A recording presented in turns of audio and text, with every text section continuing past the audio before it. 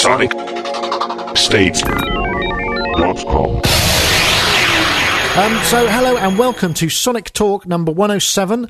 This is another live broadcast where we can be found generally at sonicstate.com/live, where there's plenty of people in the chat room. I'd just like to say hi to everybody in the chat room. We've got a decent amount with us here this week. I think this week, if we run into any more technical difficulties, because we are a bit cutting edge on this, I might knock it on the head for a while until technology catches up with our expectations. So let's keep fingers crossed. If it goes well this week, we'll keep it going next week. But otherwise, I think we'll concentrate on just getting the show done. But with me so far we're having a very English section. First two participants. First of all, Dave Spears from GeForceSoftware.com. Hello, Governor. Hello. How you doing? I'm all right. I think. The M-Tron Pro still flying out the door. Can't print enough of them, no doubt. Oh, I wish. No, it's doing all right. Good. Yeah, happy. Really glad to hear. Reports good everywhere so far. I haven't seen anything bad about them anywhere. Nobody moaning, nobody anything. I'm sure you probably, as tech support, you get to hear a few people that might be a little bit less than grateful. Chris deals with all of the M-Tron Pro tech support, so I don't get to see it. Nice little move there, Dave. I don't know how you managed to swing that one. Well, anyway, Dave Spears, got GeForceSoftware.com. Thank you anyway for joining us. And of course, Mr. Mark Tinley from sunny Cambridgeshire. Did I get it right this time?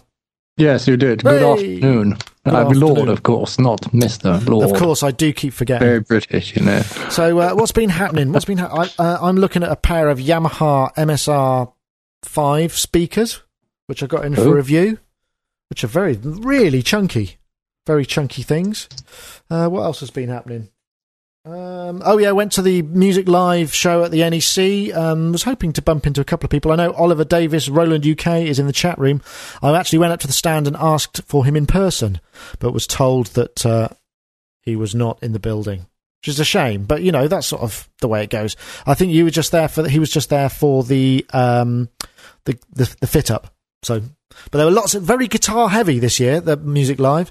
It came from the guitar show, didn't it? Did it come from a guitar show? I wasn't sure, because there was it was kind of quite high-techy for a while, but it was education day, so there's lots of kids there kind of running around playing riffs on their guitars. I'm quite good at it, actually. A lot of them were, to be perfectly honest. How about you, Dave? Have I already asked you how your week's been, or am I rambling? My week's been interesting. Yeah, no, it's good. I got a new piece of kit. Ooh, go on. What'd you get? I got a Kurzweil MIDI board. Oh, what? It's a Kurzweil MIDI board. It's bloody massive and it weighs a ton. Is it like a KX88 or something? Yeah, but bigger probably. In that little room of yours? Right, yeah. So you can imagine now I'm absolutely swamped. So yeah, but it's good. Very playable, poly aftertouch, all that kind of stuff. Oh, so you're going to be doing loads of kind of Liberace type piano riffs in all your new demos? No, it just makes it easier to go wow, wow, wow on the filter, doesn't it? With your fingertips. They're all talking about ZX Spectrums in the chat room at the moment. The first sampler I ever built was based around a ZX Spectrum, and it came on the front of Electronics and Music Maker magazine, right, on a cassette, the software, wow. And it was. But I've still got the printout from Electronics and Music Maker. If anybody can get hold of the 8-bit chips, it sounds absolutely awesome. It's a brilliant sound. Excellent. Well, there was that whole series of things that Electron did, SidStation, that was based on the Amiga chip, and that's still a similar sort of thing. The cool thing about this guy, and I think this is possibly the precursor to a lot of the Decimator plugins, is because I was obsessed with the sound of this thing and kept trying to persuade people to... Uh-oh. The thing the guy basically said was that he didn't put any noise reduction in the A to D converters because he said it didn't need it, because basically people would get their noise reduction from the DBX or the Dolby C or Dolby B on their cassette decks. So basically the chips were so grungy and gritty and crunchy that everything you put into it came out sounding absolutely brilliant. Okay, had a real kind of quality of sound. Anyway, right, Audio Nerd has announced a new plugin today. It's called the Temper, and it's a micro-diatonically equal-tempered metronome for VST. So effectively, it's a click that's in tune with the track you're working on. Oh, that's cool. Yeah, Audio Nerd, of course, you might remember for the Dalai Lama, which we all remember fondly. And you can go and find... I'll put the link in the show notes, because he said he was going to be announcing something. Oh, yeah, Audio Nerd says micro-diatonically equal-tempered metronome. It's Pluggo Runtime. There you go. I don't know if I've got Pluggo on here anymore. I think I had some problems with some people release... Okay, I'm going to start talking nonsense now, maybe, but I think I'm right in saying that some people release different things for different versions of Pluggo. So if you don't have... So sometimes you load the latest version of Pluggo and it stops everything from working that was working before. Does that sound right to anybody out there? Okay. Yes. So I had about 3 different versions of Pluggo on my computer all at the same time, or different runtime versions, so that I could run different things. And right. So some things got disabled as I loaded other things on. Apparently there are 2 runs, yes. 2, right. Okay. Had a real kind of quality of sound. Mark Chinley can, of course, be found at funnymachine.com. Rich Hilton. Good morning. Hey, how you doing, mate? I'm doing good. How about you? I'm okay, but Rich Hilton from Connecticut, long-time studio collaborator with Nile Rodgers and member of Chic. How is it where you are? Remarkably little actual news to report, but just in general, everybody's well. Kids finished up their marching band season. That would be the big news. Oh, was that the video you had on MySpace? Yeah, I might have posted it to MySpace. Yeah, I think so. Okay, cool. Yeah, they did well. It was great fun, and I love it. And now Winter Percussion starts tonight. What's Winter Percussion then? Well, it's an indoor activity that involves the guard, which is those dancing girls with the flags, and the percussion section and the pit, which is the drums and the guys with the mallet instruments and such. Oh, okay, cool. And it's a gymnasium-style presentation. It's indoors, so it's over a smaller spread, and it's a smaller number of people, and it's different kind of music because it features the percussion. All right, so it's a kind of new phase of the music season. Yeah. Anybody on marimba? Well, my son has been, but this time they're pushing for him to play snare. Get those rudiments down. I'm sure he probably has already got them. This is a house full of rudiments here. My wife is a snare drummer, and my other son was an instructor for the snare line this year at the school, and so everybody plays rudiments here except me. So we're looking at another one of those amazing American drummers coming out of your family with all the rudiments of military snare work in their back pockets. Could be. James is pretty good. Nice. Has he got the groove? Yeah, he's funky. That's all. He's been around Chic since he was a little kid. Ah, well, of course. That helps. Right, well, I want to start with this because I went to see this film on Sunday and I thought it was brilliant.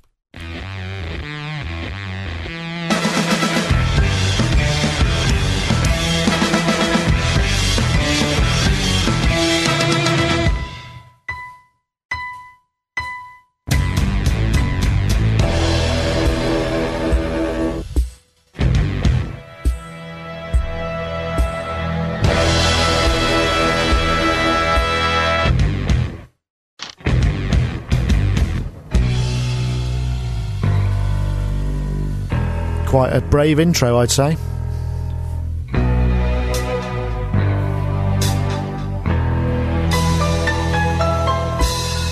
Another ringer with a slick trigger finger for Her Majesty. Another one with the golden tongue poison in your fantasy. Another bill from a killer, turn a thriller to a tragedy. Yeah, darling. A woman walking by, a drop in the water, a look in the eye, a phone on the table, a man on your side, or someone that you think that you can trust. It's just another way to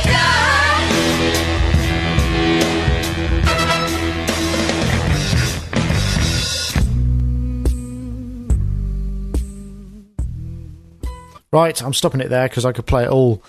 It's weird because when I first heard that was the Jack White and Alicia Keys soundtrack opening theme tune to Quantum of Solace, which is the new Bond film, obviously a major institution, and that incidentally is the first ever duet. It's the 22nd Bond film, and it's called Another Way to Die.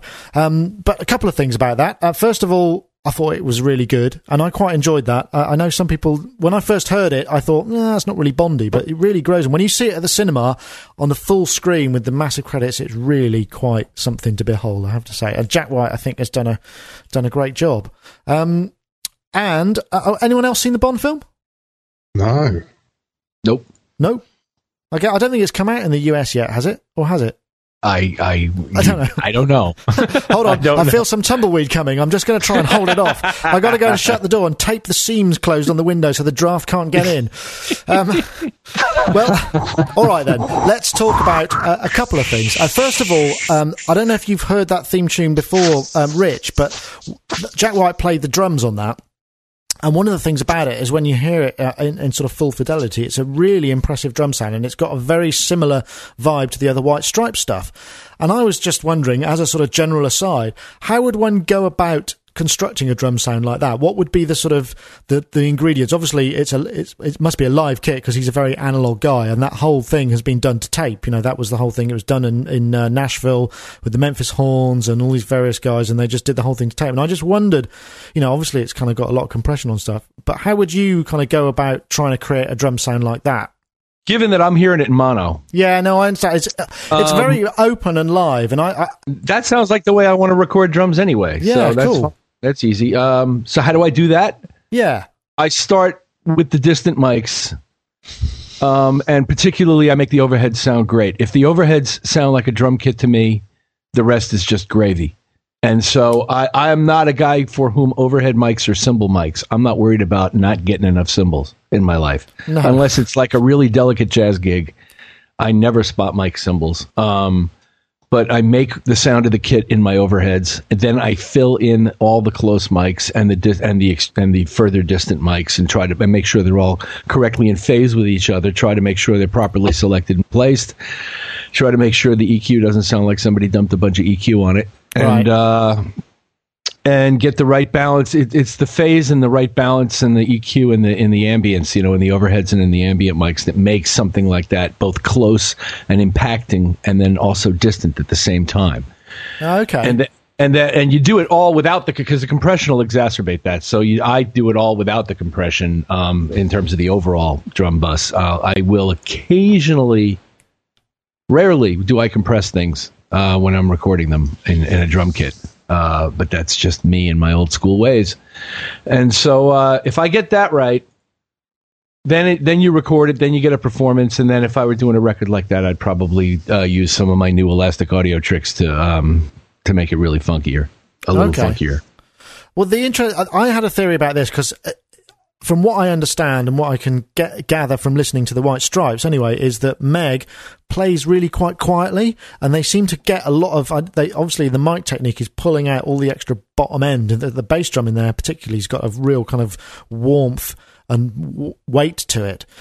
And so I think it sounds like what they do is set it up really quietly, so he plays very quietly and you get this kind of beautiful open drum sound, and then when he really digs in and hits it, he plays to the compression almost. It sort of sounds like maybe something like that going on. So it almost becomes the dynamics are used in a kind of intelligent recording way. But maybe I'm overanalyzing it.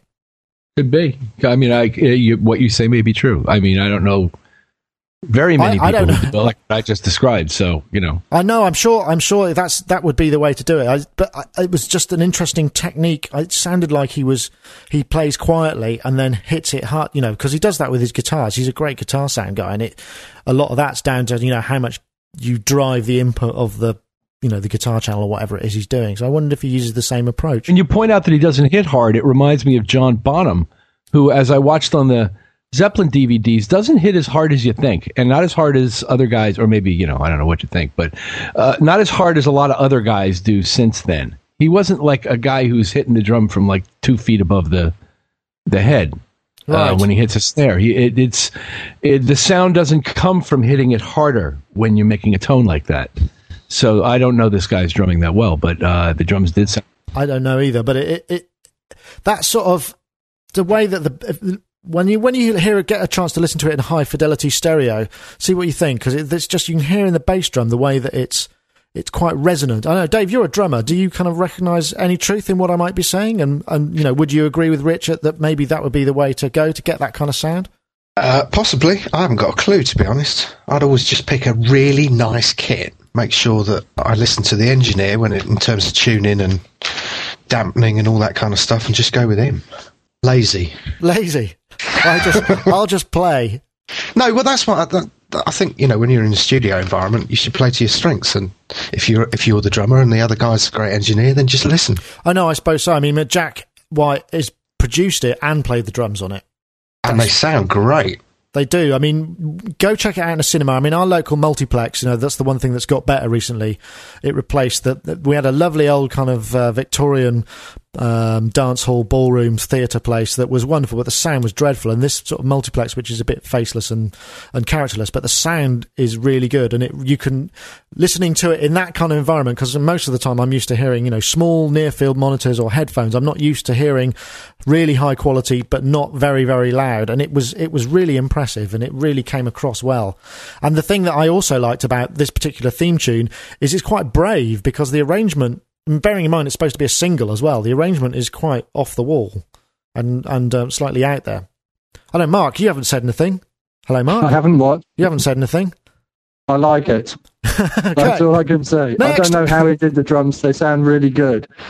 I mean, the way I would do drums is, if I want to get drums to sound like drums, is to put one microphone in the room about 2 foot in front of the drum kit, and everyone says you have to mic up the bass drum and the snare drum and all this sort of stuff, and like that's not really my strength. I would get another engineer to do that if I wanted that kind of a drum sound. If I want to record drums, I think a drum kit should sound like a drum kit, so I'll use one mic. I don't see the point in close micing it. Might as well use a drum machine. Well, that's a fair point. I mean, I suppose the thing about close miking these days, and Rich, you may well concur with this, is the fact that a lot of times, you're putting it into Pro Tools, and the fact that you've got it all discreetly might mean you replace a bunch of things. I don't know whether that goes on much in your world, and you're probably working with a higher class of drummer, but, quite often the bass drum is re-triggered, or the snare drum, or whatever. Yeah, quite well. That's happened quite often, yeah, and but it's not down to the level of the player or anything. It's maybe down to the artist or the producer changing his mind as to what he wants in that spot in the groove. So it's not so much because the player wasn't good enough. It's just because the part may change. Or I've seen albums where the ambience mics completely disappear. So because I suppose they'd have to. Would they have to if you're going to replace the bass drum and stuff? Because you end up in an awful mess with sort of phase and all sorts of weird stuff.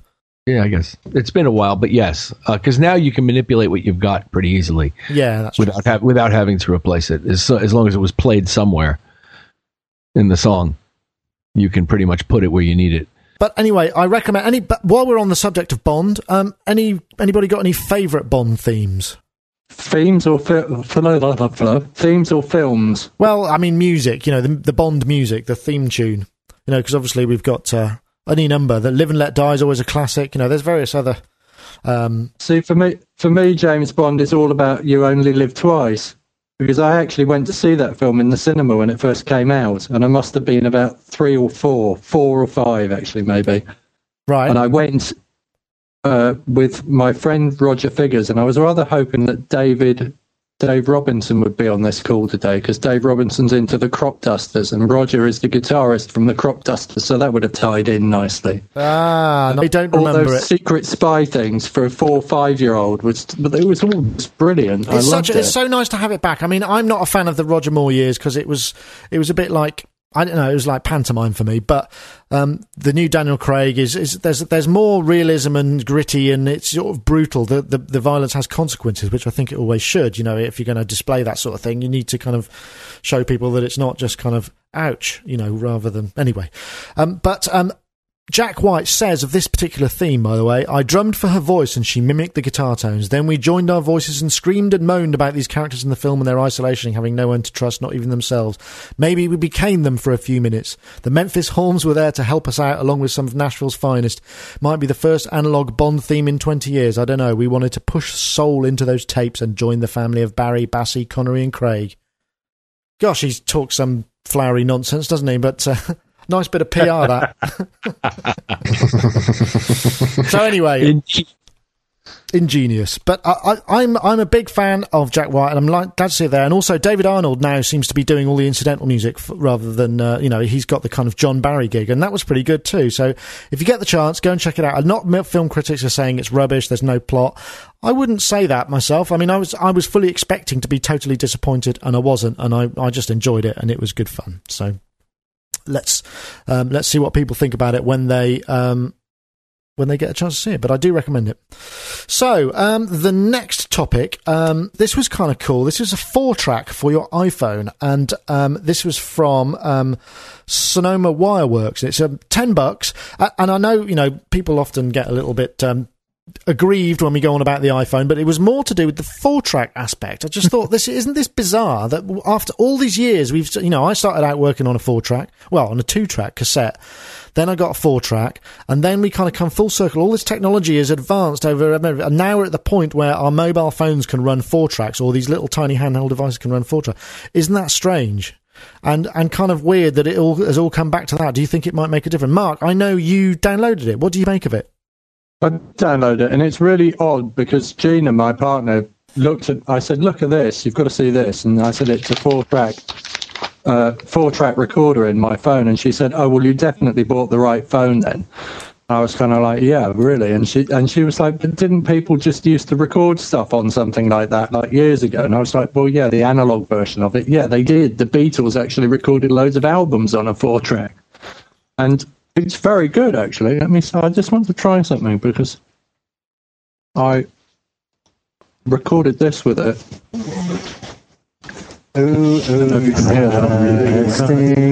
do a big poo. I do a big poo. So you probably can't use that. You can't use that. I don't know. I don't think poo's in the bleepable words. I think that's okay. At least it wasn't. I had a. I can't use that. I have got it, and it is very, very good, and I'm quite impressed. And I just love the idea of being able to stuff my iPhone headphones on and sing things and come up with harmonies to things. Can you plug like a line level into the iPhone, or do you need some sort of attachment gizmo? I don't know. I've never tried that actually. Or does it all have to be done? It all has to be done via the microphone, does it? Well, the headphones have got a built-in microphone. Okay. Well, But in terms of can I record guitars, I don't know. But the iPhone has a special 3-way sort of jack plug on it that has the microphone input on the same jack as the headphone output. It's like my Nokia. My Nokia's got the same sort of thing. So I guess you could make a cable to do it if you got the plug. Yeah, you could easily. It's just a 3-sleeve one. You can buy them at most accessory stores. TrackCat. Okay, the Sonoma Wireworks is $9.99 US. It's on an offer at the moment. I think it's going up, but I don't know how much. Unlimited track length. Obviously, just depends on how much memory you've got. 16-bit 44.1. The calibrated meters apparently. Clip lights. Calibrated favors. Pan control. Timeline, you can seek anywhere, shuttle wheel, slide to record, prevents overwriting your tracks, latency compensation, which looks good, so presumably when you're monitoring in-ear, it automatically, it's accurate to within 1 millisecond. It's got a compressor limiter built in, song list, and it's got Wi-Fi sync, so you can copy your recordings to a desktop computer. So it's kind of, it's like a super posh dictaphone. I couldn't find the compressor limiter to adjust it. Are you allowed to give me something to watch? Click this up, please get I've got to go away, sorry. All right, okay, we'll come back to you in a bit. Rich, yes. Are you feeling iPhone envy yet? Still not convinced to jump over? Could you find a use for just a kind of 4-track that happened to be on your phone? I mean, because these things, obviously, you can buy a Zoom H4, you can buy all these other things and carry them with you, but the fact that it's all in one unit is what makes it kind of interesting. I don't care whether it's an iPhone or whatever. I'm sure it would be available on other devices as well, but do you think that's the sort of thing that that we need to capture, those ideas on the go? Or do you think the kind of whole thing about let's do the song right here, I can write a hit on the bus is vastly overrated? Well, I don't know. It's cool. And will that motivate me to buy hardware to make my iPod Touch work with audio? I don't know. If I needed it bad enough, I suppose. But if I need it bad enough, I'm bringing my laptop anyway. But it's great. I love it. I'm thrilled. I'm happy that they've got it. It's not really for me, but it's great. I'm happy for it. It looks great. I wonder if it's going to lead to people actually, this whole thing that we often talk about, which is, limitations actually assisting you in the creative process. So, rather than going off down lots of dead ends, you've just got to make a decision there because you've only got 4. I know, Dave, what do you think? Limitations are always good and always fun. I'm quite intrigued by this, actually. If there's a way of getting a line input into it, I'd probably just go and get it. But I'm completely in love with that RJ DJ thing. Are you still playing with that? Yeah, man. I took that, and funnily enough, that Chaos Layer up to the Underworld studio the other week. And it was brilliant because people just like toys, don't they? Of course we do, particularly if you're in a studio environment, because you're always reaching for the same old interface and something that kind of might get you somewhere a bit differently tangentially, especially the Underworld boys, I'd imagine, would love that sort of thing. But yeah, no, it's good fun. But certainly walking around with that RJ DJ and just recording, various places and putting it through their effects. I think what we're going to have to do is get an iPhone, iPod Touch track together, aren't we? With using all these various applications and just kind of catalogue how we did it and what we used. Oliver Davis, UK, in the chat room says, Nick, do you know of any software apps for the N95, the Nokia N95? And I'm afraid I don't. I don't think I've got anything on here that I can use musically. So, no, it doesn't seem to... even though it's a Symbian, it's sort of open source, there doesn't seem to be as much of, people looking to code for it, which is a shame. It is a shame. So anyway, okay, well, let's move on to this, because obviously this might link in possibly to this other topic, which was the long-term relationships with gear, because obviously we've all had various items of equipment, and this was started by Alex P on gearsluts.com, which I think I've said before is a great pro audio forum where you can find a lot of people from all varying abilities, from sort of beginners right up to kind of industry professionals who dish out very useful advice and insight into the way they do things. And it was really what electronic music instruments have you had the longest relationship with? And how's it been going? Is it rocky? Dave Spears, you've got a lot of electronic musical instruments. I've had a lot of relationships with a lot of instruments. You tart. Yes. I'm a complete analog slut. I've literally just unplugged my JD800, which I've had since about 1992, and that's my main master control keyboard for a long time, because the scanning on it was really, really quick. But like I said just before we came on air, I replaced that with a Kurzweil MIDI board, which is very old technology. In fact, that's older than the JD. I think that's like 80 something. But other than that, blimey, the Oscar, actually. I've had a very long-term love affair with my Oscar that's been rekindled recently, and probably the OB8. When you say scans quickly, what do you mean? Do you mean it's there's no latency between you pressing a key and it sort of sending the information into the tone bit? Is that what you mean? Yeah, there's a strange bit on I think it's got 2 processors on the JD. One that's purely for scanning the keyboard, and the other one for, connecting to the sounds, as it were. So it was always lightning fast. When you compare it with stuff like D50s and stuff like that, D50s are always sluggish. Would that be in the same respect on the MIDI input as well, or is that a different process? I think that's a different process, but it just feels, it's probably a bit of a placebo effect, but it's always felt really nice, light, very snappy. So going to this Kurzweil, which is now weighted and has all the aftertouch nonsense on it, it's been quite a revelation. But the thing is, weighted keyboards you can't play drums on. I don't find, because they're sluggish because of the rise time. I mean, they're just not designed for that. So to play drums on a weighted keyboard, I don't know if that's how you program drums into your system, but it just doesn't work for me. No, and in fact that's why I've put one of those little M Audio, Axiom 49 on top of the MIDI board, just so I can do stuff like that. Yeah. So you're going for a 2-tier approach with pads. Oh man, you should see this room. It's insane at the minute. It really is insane. I've got the MIDI board, the Axiom, the JD800, the Odyssey, the Mini Moog, the Nord, the Oberheim, the Oscar. And a cape. Actually, that's next. I'll get you one for Christmas.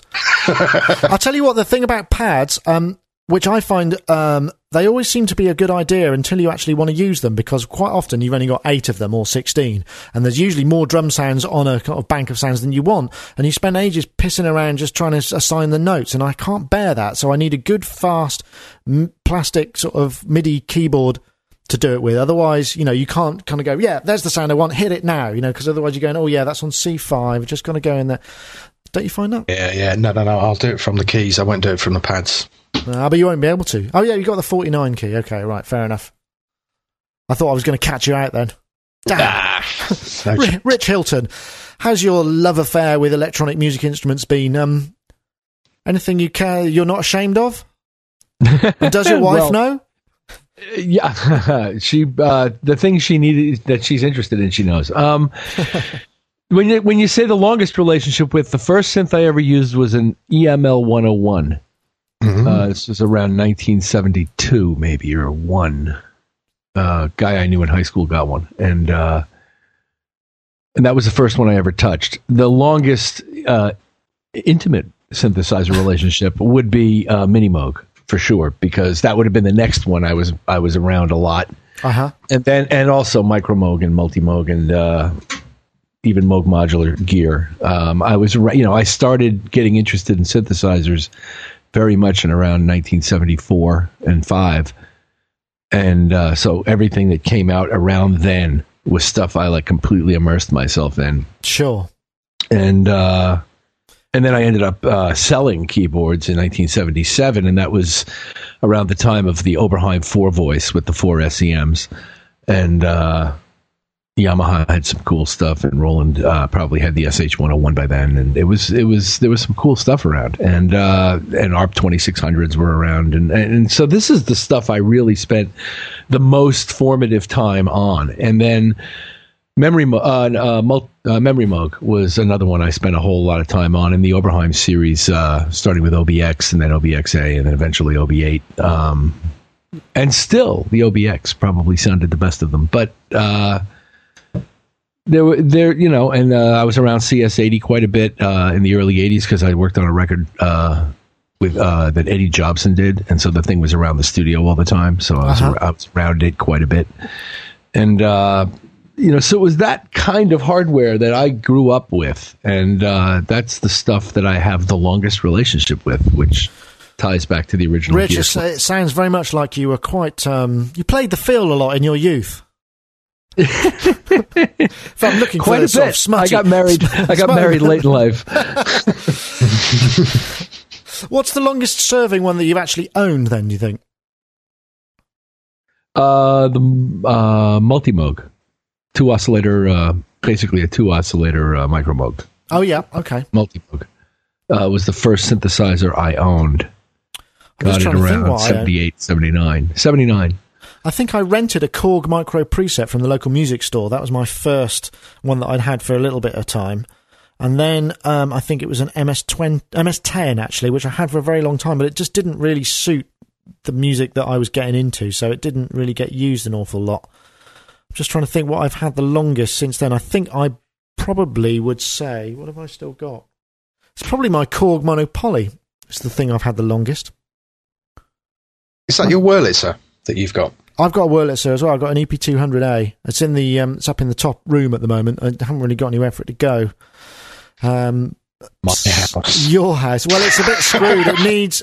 Actually, it was Andy Davis's Wurlitzer, who was Tears for Fears, Corgis, whatever. He sold it to me, and it's been around a bit, and it's lovely, but it needs some of the tines need replacing.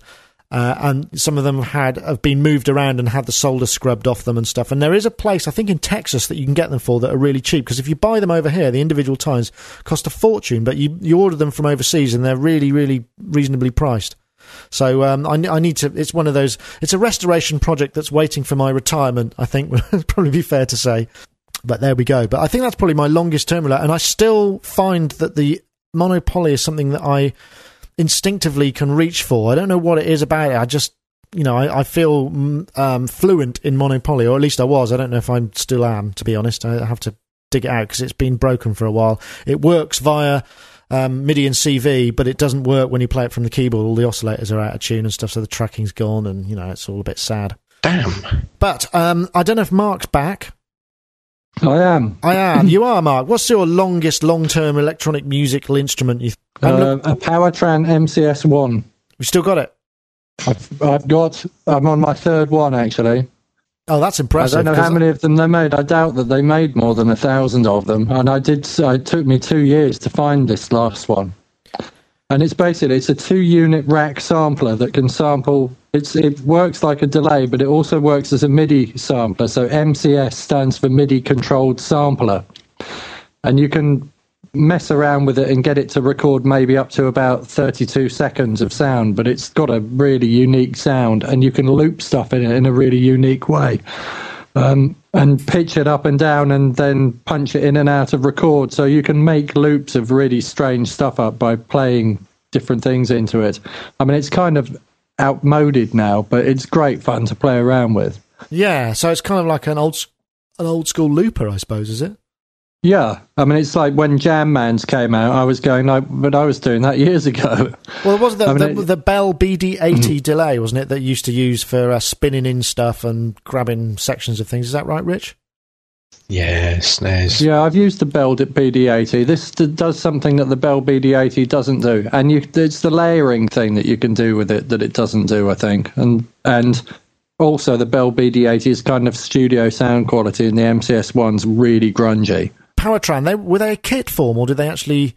You could buy it as a kit, or you could buy it as a ready-made-up unit. And it was around the same time. The first digital drum machine that came out was the Korg DDM 220, and I spotted that in the back of Melody Maker around the same time as the MCS1, and I wanted both of those things. And I didn't buy an MCS1 for about 4 years after that, and I bought one second-hand, I think, and possibly just... I mean, I had my ZX Spectrum sampler and then this MCS1, and this is before I got into the Casio FZ1. But and then in terms of synths, I think the first synth I ever used was a Roland SH101. Right. And everything that I know about synthesis comes from my understanding of that one particular piece of hardware.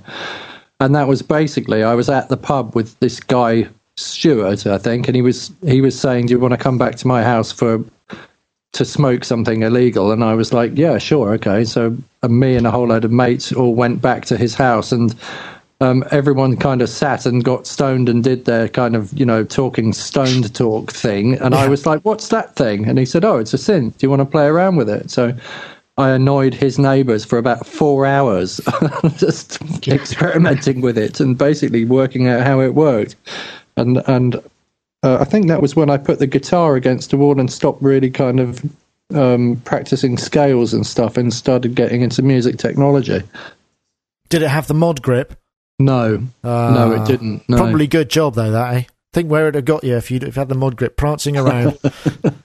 Annoyed the neighbours. He was a really lovely guy, actually, and he lent that machine to me for like about 6 months because he didn't really understand how it worked and wasn't doing anything with it. And he used to go on these long road trips on a little Honda 125 to like, the Saudi Arabia and Africa and stuff. And he'd just go away and sort of say, well, will you look after it for me? And I'd have this thing in my house for ages. Oh, brilliant. Sounds like the sort of friend that we all need at that age. Well, anyway, thank you very much for sharing that. In the chat room, there's lots of people chipping in. There's been Andromedas, there's been SH101s, there's been a lot of acoustic guitars, actually. Let's have a look. MKS70 seems to get a good shout as well. I had one of those. They're good. And the JX8P. They're brilliant. Yeah, I loved all those. And I think the MKS70 was actually a JX10 in a rack. Yeah, they did sound nice. They had that kind of... that Roland chorus thing built in that just made them super wide. Great for those sort of really fat, wide pads that just seem to fill a space. Okay, well, that's great. Thanks for sharing. And thanks for the guys in the chat room for sharing. Remember, the chat room is sonicstate.com/live. We seem to be having a good audio day. So perhaps last week was an aberration because of the election, post-election traffic and excitement. So this is good news, I feel.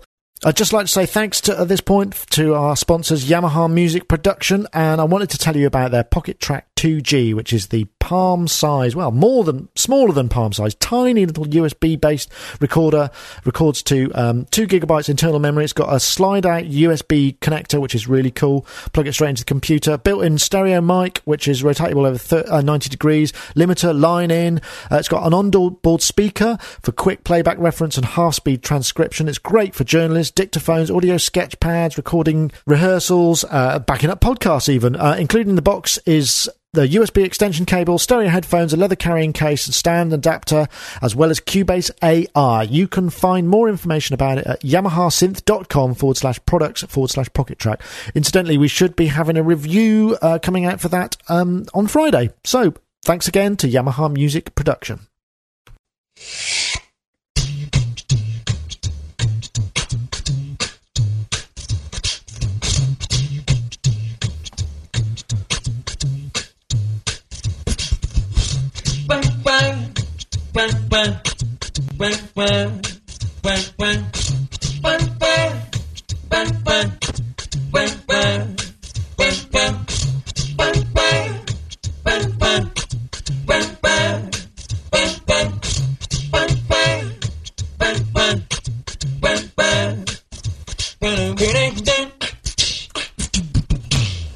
My name is Beardy Man, you know what I mean. I'm gonna do a little gig on your computer screen. Yeah, this is a demonstration for you. When I play out live, live, this is what I do. That was Beardy Man, who's a UK chap called Darren Foreman. And he's basically a beatboxer. That wasn't at all beatboxy. That was kind of more, his jazz thing. I don't know if you got it over Skype, but the quality he got of the trumpet sound at the beginning, it was uncannily correct in terms of the harmonic that came in, like it was a muted trumpet. I don't know, Dave. Did you catch that, or was that a bit too? Yeah. Worked well. That was done with. It was a show from the Cube in Bristol. He had a couple of Chaos pads and a mic. That was it. And the Chaos pads are the KP3s that have they got the little 4-channel sample recorders. Hold on one sec. Yes, hello. We interrupt this program to bring you the following telephone communication. Room service. That's right. No, I said noodles. Sorry about that, folks. That was a call from Focusrite. I'm going to be taking one of their Sapphire Pro 40s in for review. Anyway, I forgot to turn it off. But yes, Beardy Man, that was one of his videos. He's done a load of them, but he does a lot of freestyle stuff as well. And he does this amazing thing. You can hear at the beginning, he's one of the few people that can do the rewind thing properly. I'll just give you that again, because it's really... Now,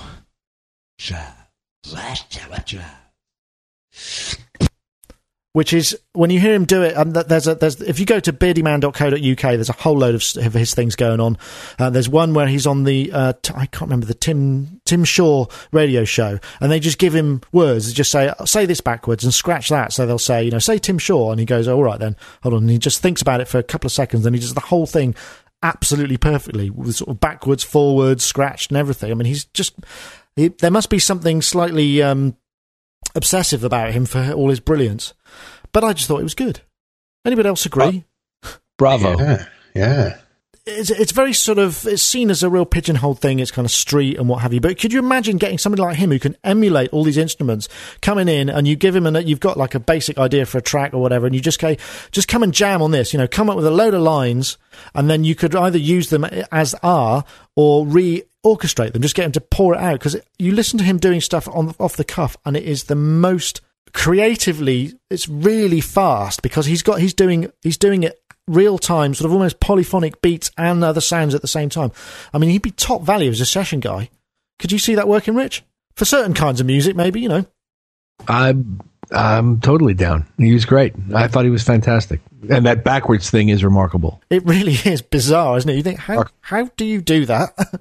Mark, have you seen any of his stuff before? I'm not sure if I've seen anything before, but I was absolutely amazed by that video on YouTube. I mean, I just watched it a couple of times. Was he using Chaos pads or sampling? He had 2 Chaos Pad 3s, but the new ones, which have got 4 sample slots. So you can record Right. one loops and you just can mute them. So they'll loop and you can remute them.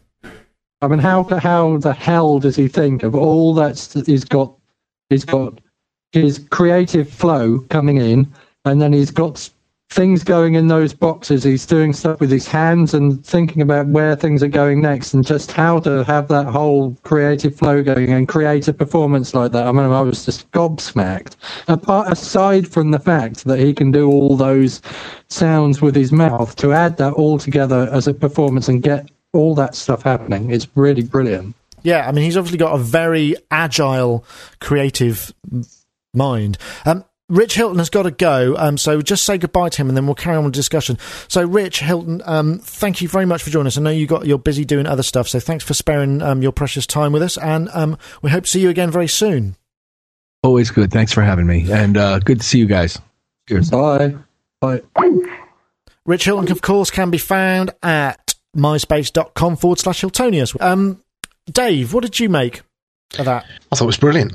Brilliant. I mean, those scat chords were just amazing, really. I didn't realise the rewind thing was actually hit. I thought he was doing that on, the Chaos pads or something. No. You should hear some of the other stuff he could do. That was nothing compared to some of the rewind stuff he can do. Amazing. And this isn't the same guy who did the Ableton Live stuff, is it? No, I don't know. I don't know whether he does or not, actually.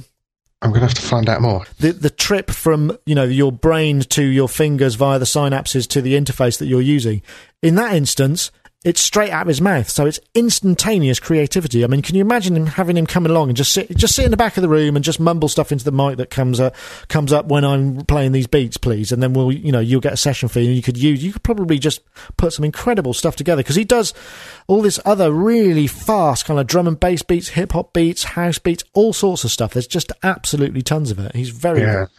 That's what I was looking at. Some of the drum and bass stuff, just amazing. In fact, somebody on the chat room said, no, it's the Ableton guy was Kid Beyond, which of course I remember now. Okay.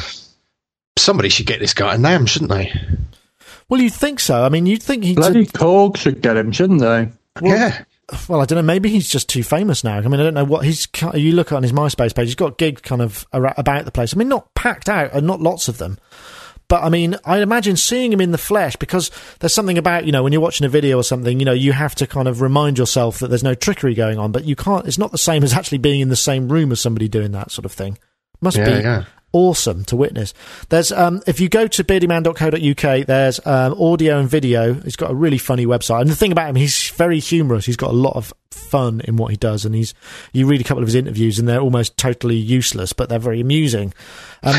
But he's on the Tim Shaw show, and they just kind of throw things at him and say do that, and then afterwards they're just going, God, you just make us all look so crap. What are we going to do now? It's Oliver Davis from Roland UK in the chat room says, we use him. Oh, really? Cool. Right, take him to NAMM. At Roland UK? Tell Mr. Booth to up the budget and take him to NAMM. Yeah, you got to get him there. Right, well, anyway, that was Beardyman, beardyman.co.uk, Darren Foreman, he's the guy. MTVmusic.com, they've launched a sort of, I suppose it's to counter YouTube. They've taken all of their content. They've got something like 16,000 videos and unplugged things from all the years of MTV that you can play on MTVmusic.com, which sounds great. And it was launched a few weeks ago. It's been in the show notes for a while, but we haven't quite got round to it. But unfortunately for me, or us perhaps, every time I go there, it says, sorry, you can't play this outside the US. So I haven't been able to watch anything at all. Anybody else had a chance? I managed to watch Thriller, the Michael Jackson video. And that was just one that I randomly picked because it happened to be on the main page. I clicked it and it played. But some of the things I wanted to watch, it said, no, you did copyright. Yeah, it seemed everything I wanted to watch was like that. But stops us from playing it outside the US. And I couldn't find any of my videos on there, so I don't know what they're doing. No, it can't be anything It like. It occurred to me to look for mine. No, they won't have it though, of course. No, well, I was sort of hoping there'd be something archived. So they don't have every video then, do they? If they don't have yours, no, clearly not. It's not Whereas like yours YouTube apparently YouTube doesn't have as many as MTV, which I find hard to believe because there's loads of obscure. You can always find something, but MTV is owned by Viacom, and Viacom is the company that filed the $1 billion lawsuit against YouTube. So obviously there's there's going to be something going on there. Among other things, apparently Viacom wanted to have full control over any of its content that it gets posted, which obviously YouTube can't provide. They can't even provide it over their own content, so I don't know quite what's going to happen about that. But there is, it's a sort of legit. I don't quite know how it works, because I think perhaps the reason you can see it in the States and not over here is because in the States they don't have PPS, do they, or PPL? Whereas they do in Europe. Oh, right. So, and that, for those of you who wonder what the hell I'm talking about, basically in the UK or the EEC, if your video gets played and you were a musician who played on that track, there is a small royalty that gets divvied up amongst all the people who were involved in the record, whereas they don't have the same thing in the US. So presumably they can broadcast the stuff via MTV and they don't have to pay any additional royalty. So that's presumably why it's there. But I imagine if you're in the States or in one of the territories where it can make sense, then good. What was the quality like? Better than YouTube, or same? Yeah, better than YouTube.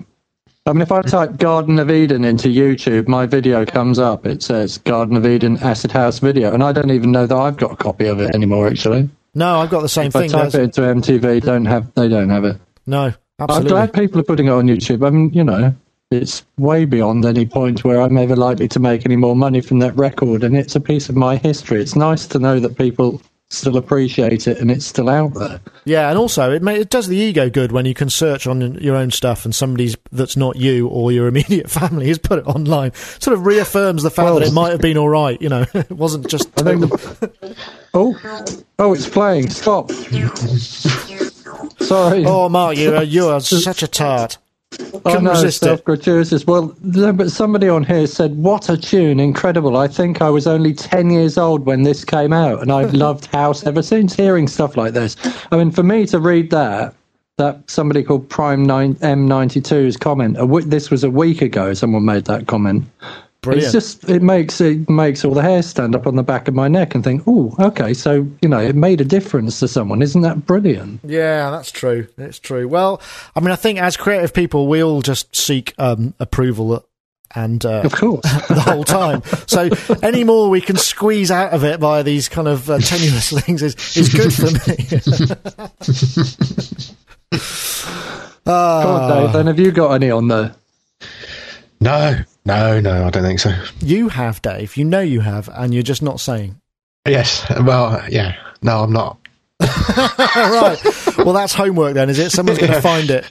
No, because probably people have gone on and gone, God, that was rubbish. Well, before we go, actually, this is a good point to round up. I've been trying to find out, because what I want is a pay-as-you-go data plan for the States. I want to get my Nokia phone unlocked. I want to put a SIM card in it that allows me to get 3G or HDSP fast broadband, but on a monthly pay-as-you-go thing, because when I'm over there, I want to be able to kind of, use my phone on a data plan without paying an enormous amount of money by using a third-party carrier. I'll put a new SIM in it. So if anybody out there knows where to start looking, or any plans that do exist that will work in the Anaheim area for NAMM next year, please do contact the show or contact me or with Nick at sonicstate.com, or any of the other ways you can contact the show. Would really appreciate that. I might actually have an answer for you for that. Oh, really? I saw something on a plane, and it was called it's an international SIM card that you put in your phone, and it keeps your UK number but allows you to make calls very cheaply while you're abroad. Oh, really? I don't want calls. I just want data. I just want to be able to get the 3G speed or 3.5G or HDSP upload. But I don't want to pay for it via my UK data plan, because it'll cost me about $10 a megabyte. £10 billion, yes. So it'll end up costing thousands. Pay as you go data. Yeah, I don't know. That's what we need. Anyway. I don't know is the answer then. But thank you. I think that's probably it. We'll skip the headphones topic for this week. And thank you, everyone. We've done that one before anyway, haven't we? Right. Well, good job. Good job I didn't put it in. I was wondering when I was going to start repeating myself. Excellent. I'm glad you reminded me. My senility has been avoided. Or at least I suppose this is going out live, so it hasn't. Damn. Right. Thank you very much for joining me this week. Especially thanks to the chat room people for hanging in there. I know we haven't had a couple of good data weeks, but this seems to have worked, and I haven't had any people complaining, so great. Thank you, everybody there. I'll do a quick sound check. Azio Head, Buffy, DNA, Kieran K, Klaus, Lee Kemp in Bristol, Livewire Ops, Mark JXP, 8p, thank you for coming, Mark. Nomar, Number Cruncher, Oliver Davis, Roland UK, Rob G.S., Sunny State, yeah. Brilliant. Thank you very much, folks. And thank you to my guests. Obviously, Rich Hilton has left the building immediately. Rich Hilton can be found myspace.com/Hiltonius. Mark Tinley, thank you for joining me. You're very welcome, and thank you very much. Funnymachine.com can be where you can see what Mark's up to, and he's up to a lot. We'll have to talk about it next week. I'm up to lots of... I've got a creativity program on there at the moment, which is free for download. It's a creativity meditation, and it's worth trying because I've had some really good feedback from people who've tried it. So. Oh, I'll give it a go. And you're writing a book and everything, so yeah, I want to hear about that. And Dave Spears from GeForce Software, thank you for joining us and sharing your innermost synthesizer relationships thoughts this week. And I bet we are going to find some stuff of you on YouTube. I'm going to. Oliver Davis UK says he's off to the Travelodge with a Fairlight now. Oh, nice. You can book it by the hour, I heard. Mr. and Mrs. Smith. Is it a Series 2 or a Series 3? She's a big girl. Whichever one she floppy is. and all. He says floppy and all. Series 2. Has it got 8-inch floppy disks then? Easy, Tigers. Come on, let's keep it within the bounds of decency. I don't want these metaphors to go too far now. Actually, no, I was asking that for a more... Nick has got a whole load of these massive floppy disks, which I've never ever seen one of the drives for because I'm too young for anything that size, perhaps. And he's always going on about, I want to get the sounds off this and put them on to something else. Because there's all the View to a Kill samples and the stuff they used in all their early stuff is on these huge discs. So if anybody's got a Fairlight Series 2 with one of those massive 8-inch drives on it, then I've got a job for you, actually. Oh, dear, they're coming thick and fast. I've got a quick disc, somebody says, with a rather shameful smile. Can I put out an appeal? Dave, please do put out an appeal. I want to know about an Ampeg SBT, and that's not an SVT, it's an SBT. Oh, is that the box? The flip top?